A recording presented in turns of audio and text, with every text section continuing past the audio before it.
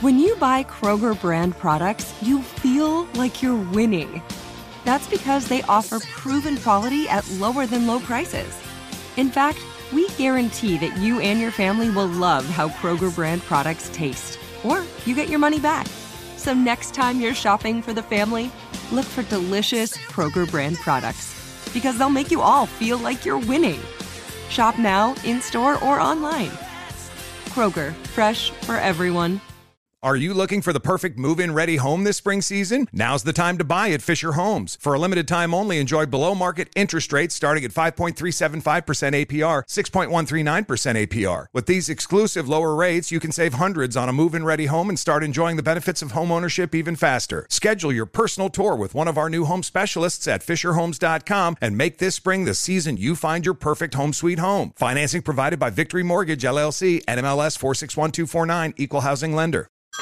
Hey everyone, it's Ted from Consumer Cellular, the guy in the orange sweater, and this is your wake-up call. If you're paying too much for wireless service, you don't have to keep having that nightmare. Consumer Cellular has the same fast, reliable coverage as the leading carriers for less. And for a limited time, new customers receive their second month free when they sign up and use promo code MONTHFREE by May 31st. So why keep spending more than you have to? Seriously, wake up and call 1-888-FREEDOM or visit consumercellular.com. Taxes, fees, and other third-party charges will apply. See website for additional details.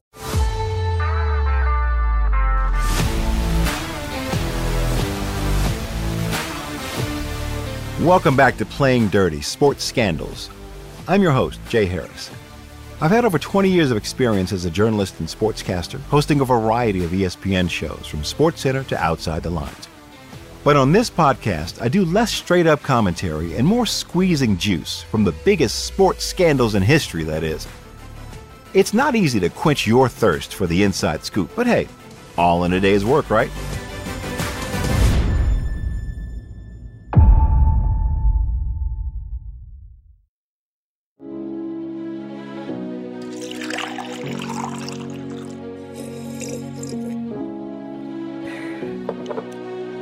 I love my job. I love scooping and stirring up the facts to serve you a sensational story with some real depth. I'm a lucky guy. After all, only 49% of Americans are satisfied with their job, according to the Pew Research Center. And you know who I'm thinking really didn't enjoy their job within that other 51%? The jurors in the Marcus Dixon case. You remember where we left off in the last episode of Playing Dirty, right? 18-year-old black football sensation Marcus Dixon, who had believed himself to be on an unstoppable path to playing for the Vanderbilt Commodores on a full scholarship, was instead fighting for his freedom in court after being accused by 15-year-old white sophomore Christy Brown of rape. And the prosecution, led by Floyd County DA John McClellan, had made some strong points for the jury's consideration.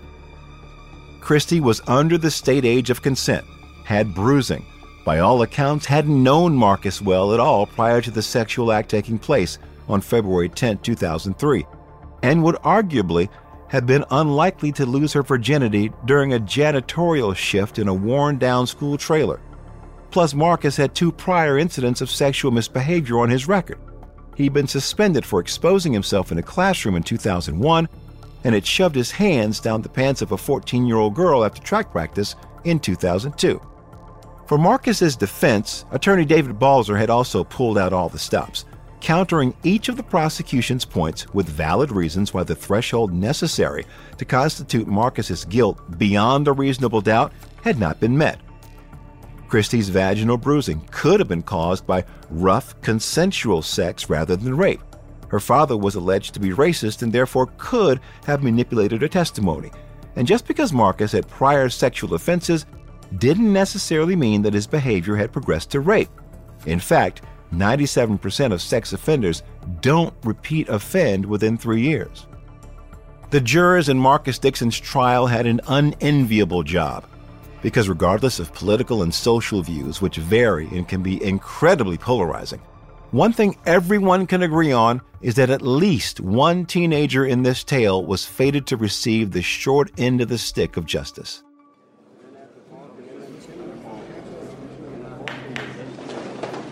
So we're back in the courtroom on May 14, 2003, waiting alongside the presiding judge Walter J. Matthews to hear what the jury determined. the foreperson rose and announced that the jury found Marcus not guilty of rape, sexual battery, aggravated assault, and false imprisonment. Marcus, his family, and his legal team breathed an audible sigh of relief, but it was short-lived, because the foreperson continued, saying the jury found Marcus Dixon guilty of both statutory rape and aggravated child molestation. Rape and statutory rape are very different charges, to be clear. Rape involves non-consensual sex with a person who is otherwise legally able to consent, meaning that rape often requires the use of threats, fraud, or force. Statutory rape, on the other hand, involves sex with a person who is not able to legally consent because they are below the age of consent. So even if the sex is consensual, if a person under the legal age of consent is involved, the sex act constitutes statutory rape for the older participant. What the jury in the Marcus Dixon case ruled was that statutory rape had occurred due to Christie's age, but they believed the sex to be consensual. So what did these charges mean for Marcus? Well, Marcus was bound to be charged with statutory rape in any event due to the irrefutable fact that Christie was just too young to lawfully engage in sexual intercourse. She was a couple of weeks shy of her 16th birthday when the sex occurred, putting her under the legal age of consent for the state of Georgia. But given Marcus's age, just 2.5 years older than Christie himself, and how close Christie was to her 16th birthday, the statutory rape charge would be a misdemeanor. And while a misdemeanor certainly isn't helpful to have on your record, it doesn't typically end football careers. In fact, based on a study that looked at the criminal records of NFL players from 2000 to 2009, about 24% of players have been arrested at least once for a wide variety of reasons, and 18% have a criminal record. But the aggravated child molestation charge, well, that would reshape Marcus Dixon's life. An agonizing week went by while Marcus waited to hear the judge's sentence. His legal team likely told him all of the potential outcomes.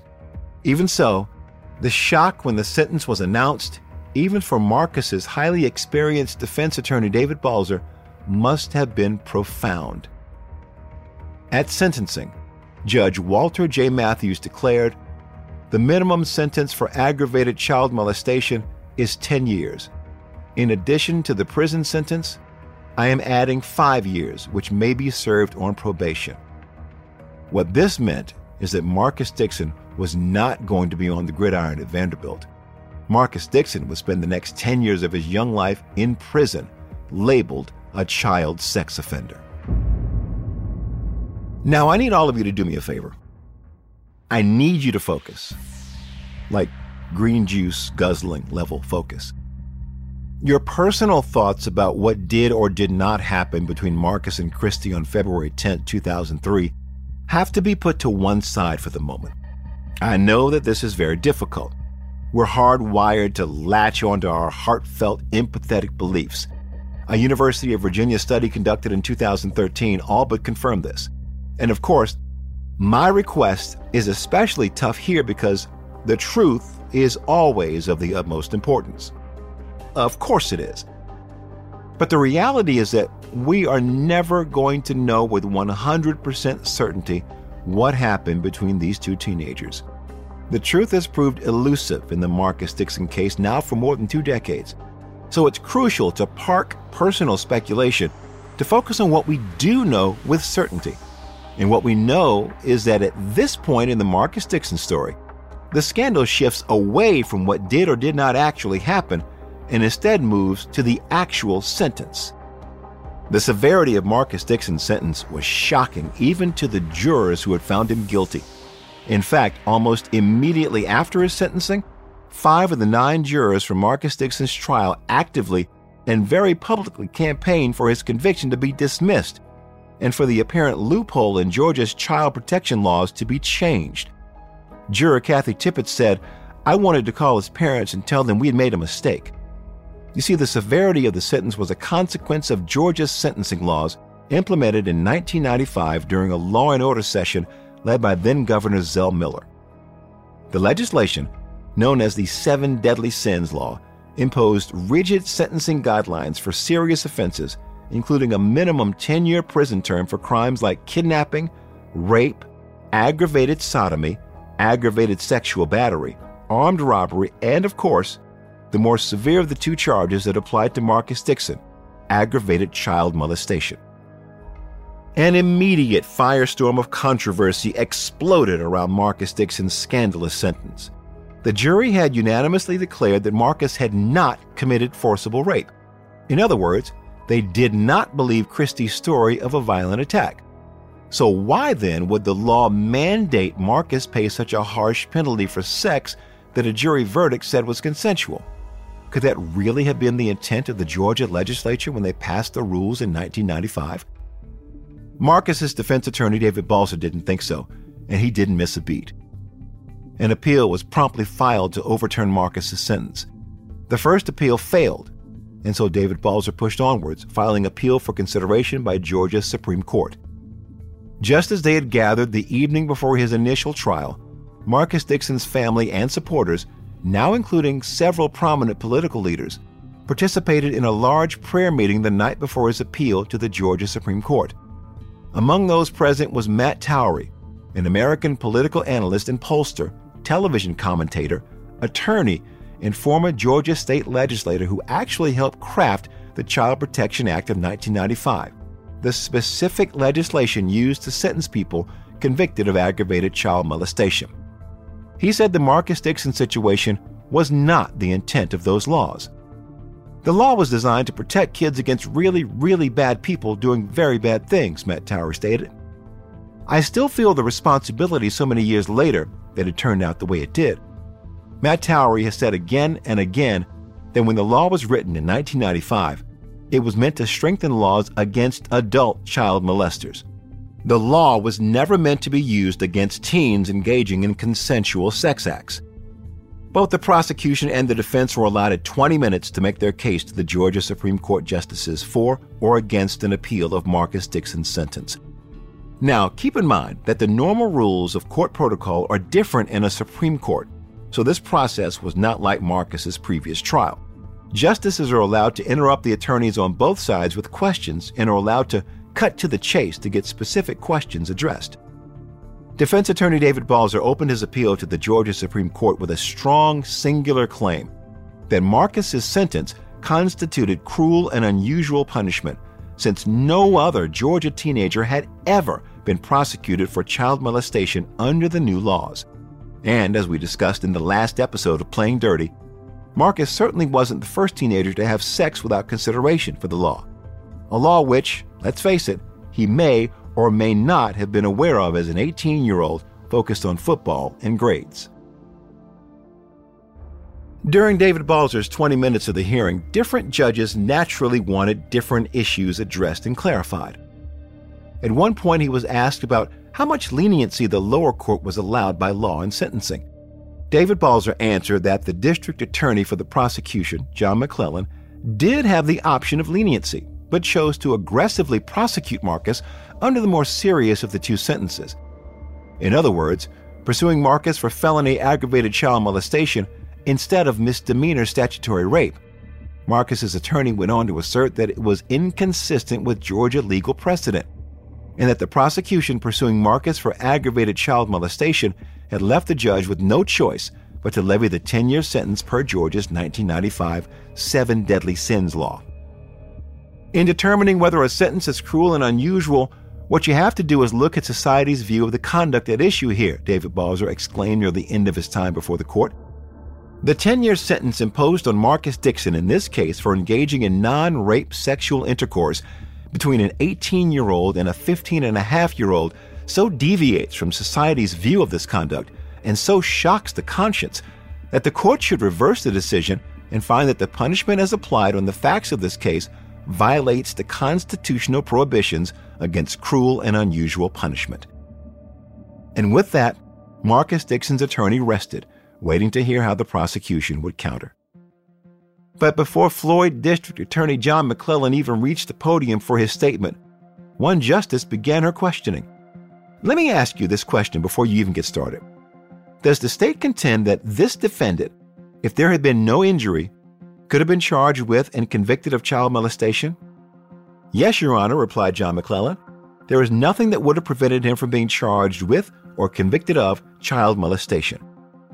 So, anytime there is consensual sex between teenagers who fall within the right legal parameters, there's the possibility that one or both could be charged with child molestation, the justice pushed for clarity.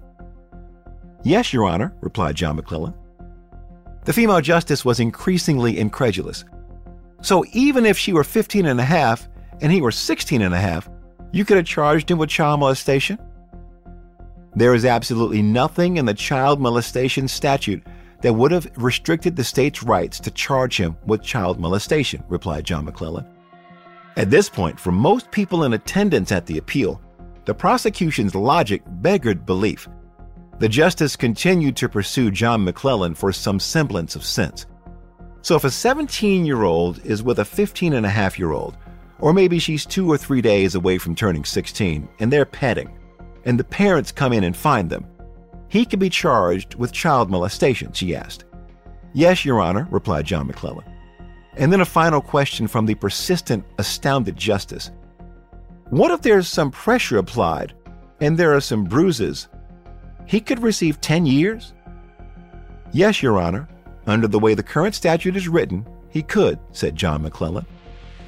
In other words, beware of sending your kids to prom. Apparently giving the wrong teenager a hickey could land your child 10 years behind bars under this law. Having turned heads with the unrelenting severity of the prosecution's approach to the Marcus Dixon case, John McClellan spent most of his 20 minutes in the Georgia Supreme Court trying to defend his claim that Marcus's sentence was appropriate, arguing that there was some disagreement between jurors about whether Christie had, in fact, been raped.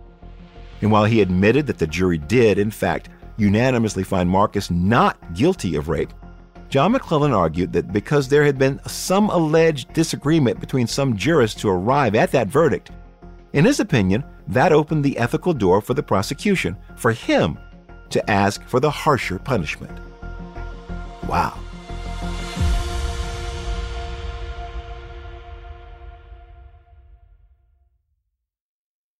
Are you looking for the perfect move-in ready home this spring season? Now's the time to buy at Fisher Homes. For a limited time only, enjoy below-market interest rates starting at 5.375% APR, 6.139% APR. With these exclusive lower rates, you can save hundreds on a move-in ready home and start enjoying the benefits of homeownership even faster. Schedule your personal tour with one of our new home specialists at FisherHomes.com and make this spring the season you find your perfect home sweet home. Financing provided by Victory Mortgage, LLC, NMLS 461249, Equal Housing Lender.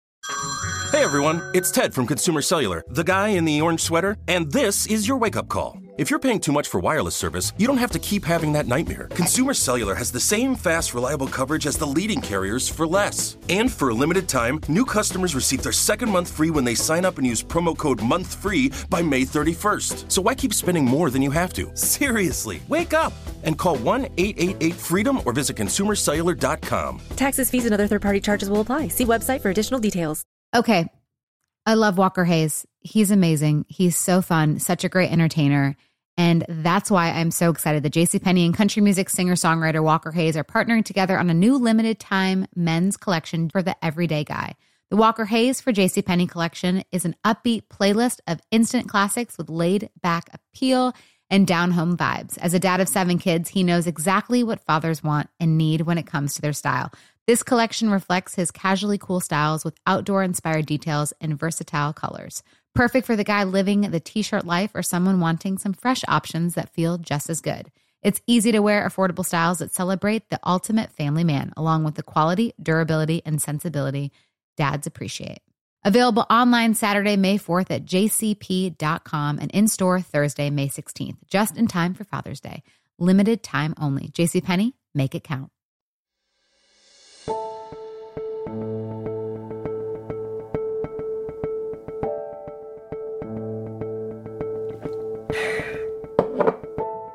It's hard to wash down that statement from the prosecution, huh?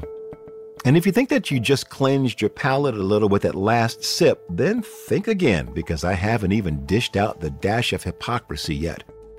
In John McClellan's final moments addressing the Georgia Supreme Court, he discussed how much leeway the courts had in sentencing Marcus Dixon or other people accused of crimes. He asserted that he had no choice but to prosecute Marcus Dixon for aggravated child molestation. Two of the justices couldn't hide their contempt. "Have you ever plea bargained a case?" one justice asked him sarcastically. Then the other justice, practically eye-rolling, noted that the entire concept of plea bargaining, something that John McClellan admitted to doing routinely, is based on the notion of sentencing discretion. On Monday, May 3, 2004, the High Court overturned the aggravated child molestation conviction against Marcus Dixon in a 4-3 ruling. In issuing the majority opinion, Chief Justice Norman Fletcher said that Marcus Dixon should have been punished only for the lesser crime, the misdemeanor of statutory rape. But since Marcus had already served a year in prison, he had served sufficient time for that crime. Chief Justice Norman Fletcher went on to say that lawmakers had clearly not intended the child molestation law to be used in cases like Marcus Dixon's, and that they had in fact acted in 1996, just 1 year after passing the 7 Deadly Sins law, to lessen the penalties for sex between teenagers. The world shifted 180 degrees for Marcus Dixon with his successful appeal. The jail warden called up the Jones house with Marcus on the line, and Marcus said, "Pops, I'm coming home." Ken Jones will remember the moment he got that call forever, recalling that Marcus started crying and I started crying. The relief was palpable, and by that very same Monday evening, Marcus Dixon was home with his family. Now, being released from prison and returned to his family was a big win. But if Marcus expected a happily ever after immediately after his appeal, well, he was mistaken. First, Pepperell High School formally expelled Marcus with only one course short of graduation. This expulsion was a poignant reminder of the collateral damage he could anticipate from the past year of legal proceedings. While some people embraced him, his case had stirred up a powerful pot of prejudice that was now boiling over with a vengeance. Pepperell High School was a Georgia institution, and at this point, local tensions were at a tipping point. Alvin Jackson, former president of the Rome, Georgia chapter of the National Association for the Advancement of Colored People, said the case had churned up long-hidden veins of racism that run through Rome. He warned Marcus to get far away from Rome and fast to start a new life. "I don't think his chances are good here. It's not safe," Alvin Jackson said. "When Marcus goes somewhere else, gets a new start, people will support him." But it was hard for Marcus to know just where to go. Vanderbilt's scholarship offer was no longer on the table, and his case had ignited a powerful comparison to another hot-button political tale, resulting in widespread national dissonance. You see, the Marcus Dixon case had played out in stark contrast to another man's sexual dalliance. Strom Thurmond. Strom Thurmond was an American politician who represented South Carolina in the U.S. Senate from 1954 until shortly before his death in 2003. He's best known for conducting the longest speaking filibuster ever by a lone senator at 24 hours and 18 minutes in length, in opposition to the Civil Rights Act of 1957. So basically, Strom talked for over a day by himself in support of racial segregation. But just because he didn't want to associate with black people in public didn't stop him from impregnating Carrie Butler, his family's 16-year-old black maid, when he was 22 years old. Strom Thurmond paid Carrie's family hush money so that his taking advantage of a teenage black employee didn't interfere with his public image as he pursued a political career. Anyway, when Strom Thurmond's illegitimate daughter, Essie Mae Washington Williams, born by Carrie Butler, was asked about what had transpired at her conception, she stressed that the South Carolina senator had magnanimously provided funds. And society accepted this, effectively labeling white man Strom Thurmond a generous patriarch for paying for his sex with a black teenager. Whereas in 2003, by contrast, Marcus Dixon, a black man having sex with a white teenager, was labeled a predator. As James E. McWilliams, a history teacher at Texas State University of San Marcos, wrote, "When it comes to justice, Senator Thurmond knew it as well as Marcus Dixon. Race still matters. For Thurmond, it mattered to his benefit. Dixon, trapped by the tenacious grip of a pernicious stereotype, hasn't been so fortunate." And it seemed that Professor McWilliams was right. Marcus Dixon's case had become the key example of a disturbing pattern. Individuals of color often face harsher repercussions, harsher sentences than their Caucasian counterparts for similar allegations. But Marcus didn't want his future to be tied to his politically polarizing legal past or allegations of sexual predation. He didn't want to be a symbol. He was a 245-pound, 19-year-old who still had the same dream he'd had 15 months earlier before his arrest. Marcus wanted to play football, and Vanderbilt no longer wanted him. So Ken and Perry Jones did what loving parents do, which is basically anything and everything they can think of to keep their child's dream alive. We started calling some of the schools who had shown an interest in Marcus earlier, Perry Jones said. And the Jones didn't stop making calls until they got a positive answer.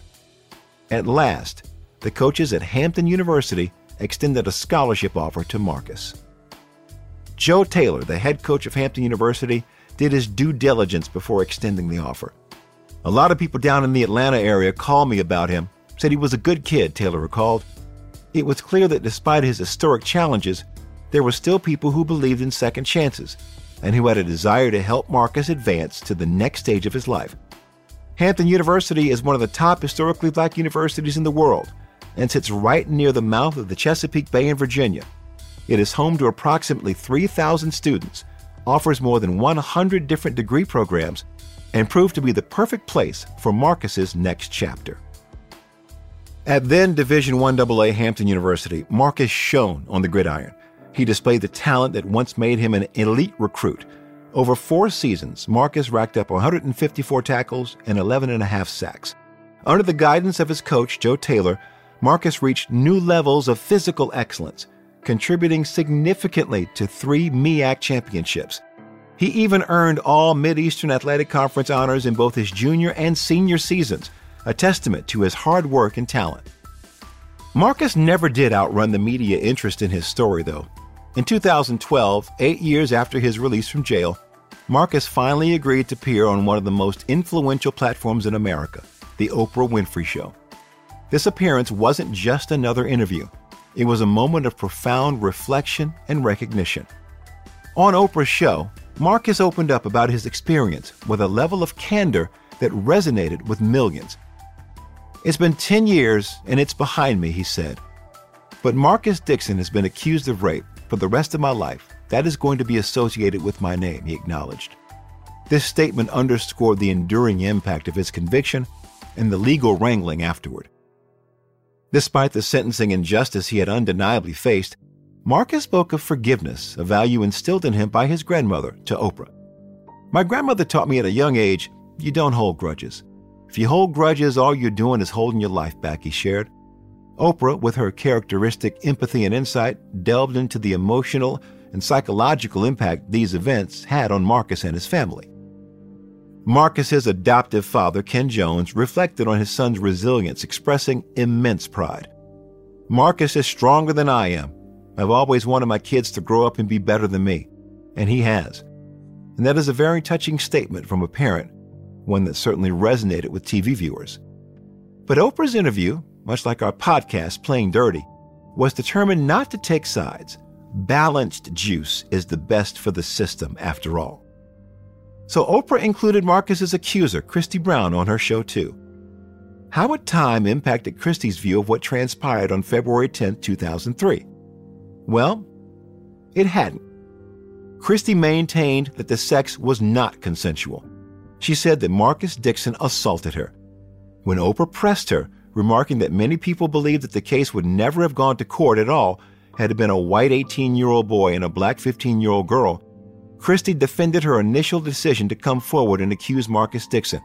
"That's not true," Christy told Oprah. "It doesn't matter what color he is. It's his actions that make it wrong."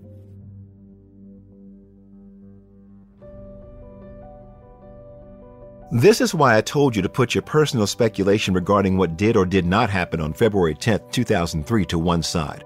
Because we don't know. We can't know. Only Christy and Marcus will ever know. So the only part of this story that we do know to be outrageous, to be scandalous, was the extremity of the legal sentence handed down to Marcus. That was absolutely unjust because it was not commensurate with other defendants' sentences for similar crimes. So what happened to Marcus Dixon, who found himself at the center of an egregious sentencing scandal? Well, despite his reputational baggage, the Dallas Cowboys saw potential in Marcus and signed him as an undrafted free agent on April 27, 2008, to a 3-year, $1.1 million deal. I saw my name on a locker, M. Dixon, with the Dallas Cowboys. I had a big star on my helmet. I had my jersey hanging up. I had cleats and everything, and I was like, wow, I'm in the NFL, Marcus recalled, overwhelmed by the realization of his dream. However, his time with the Dallas Cowboys was plagued by injuries, limiting his playing time and leading to his release in 2010. The New York Jets claimed him off waivers the very next day.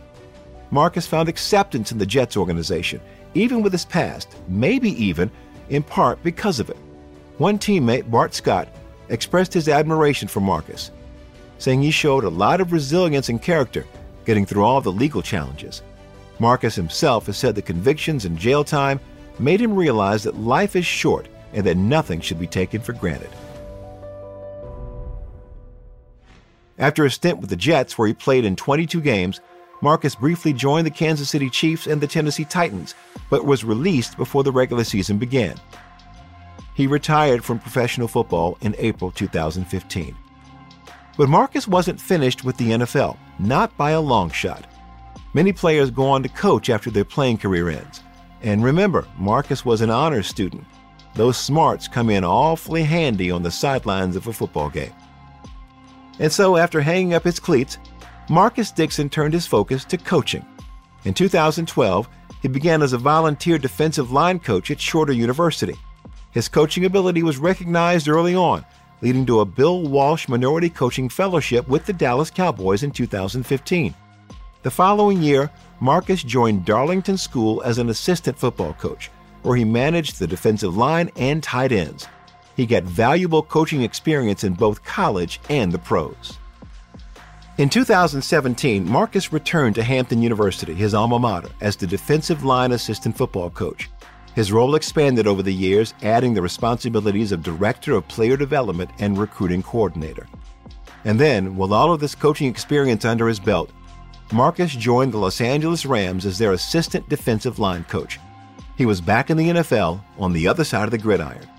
His role with the Rams led to a pinnacle moment in his career, winning his first Super Bowl championship when Los Angeles defeated Cincinnati in Super Bowl 56.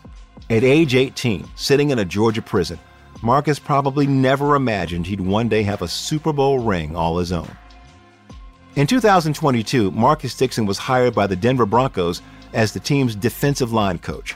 In his first season, he made an immediate impact, with the Broncos defense ranking 7th in total defense and 10th in rushing defense in the league.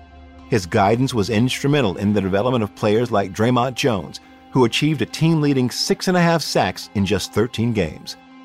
Off the field, Marcus Dixon is now a devoted husband and father, married with 3 children. His personal life today reflects the stability and love that have been constants for him since he was 12 years old, thanks to Ken and Perry Jones. Marcus Dixon's story is one of resilience, redemption, and the transformative power of sport.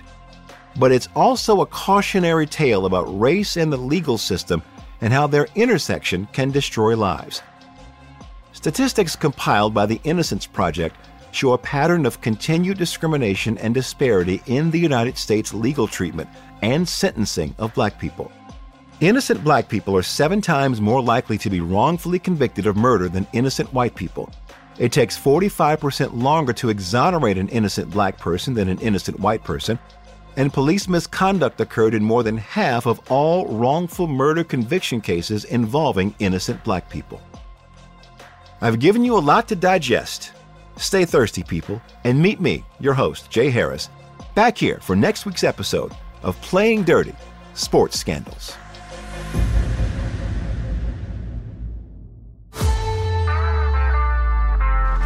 Playing Dirty: Sports Scandals is a production of Dan Patrick Productions, Never Ever Productions, and Workhouse Media, from executive producers Dan Patrick, Paul Anderson, Nick Piniella, Maya Glickman, and Jennifer Clary.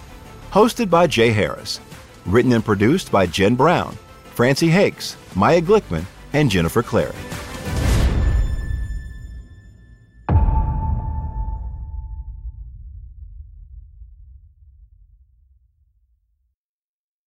Are you looking for the perfect move-in ready home this spring season? Now's the time to buy at Fisher Homes. For a limited time only, enjoy below-market interest rates starting at 5.375% APR, 6.139% APR. With these exclusive lower rates, you can save hundreds on a move-in ready home and start enjoying the benefits of home ownership even faster. Schedule your personal tour with one of our new home specialists at FisherHomes.com and make this spring the season you find your perfect home sweet home. Financing provided by Victory Mortgage, LLC, NMLS 461249, Equal Housing Lender. Whether you're a savvy spender maximizing your savings with cashback rewards, a thrifty rate watcher seeking the lowest interest, or a travel enthusiast looking for extraordinary perks, Kemba Financial Credit Union has a visa to complement your lifestyle and unique needs. Apply today at Kemba.org to unlock a limited time 2% cash back on purchases and pay 0% interest on balance transfers for an entire year with a new visa from Kemba. You deserve a card that works for you. Restrictions apply. Offer ends June 30th, 2024.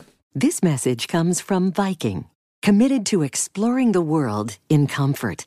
Journey through the heart of Europe on an elegant Viking longship with thoughtful service, destination-focused dining, and cultural enrichment on board and on shore. And every Viking voyage is all-inclusive, with no children and no casinos. Discover more at Viking.com.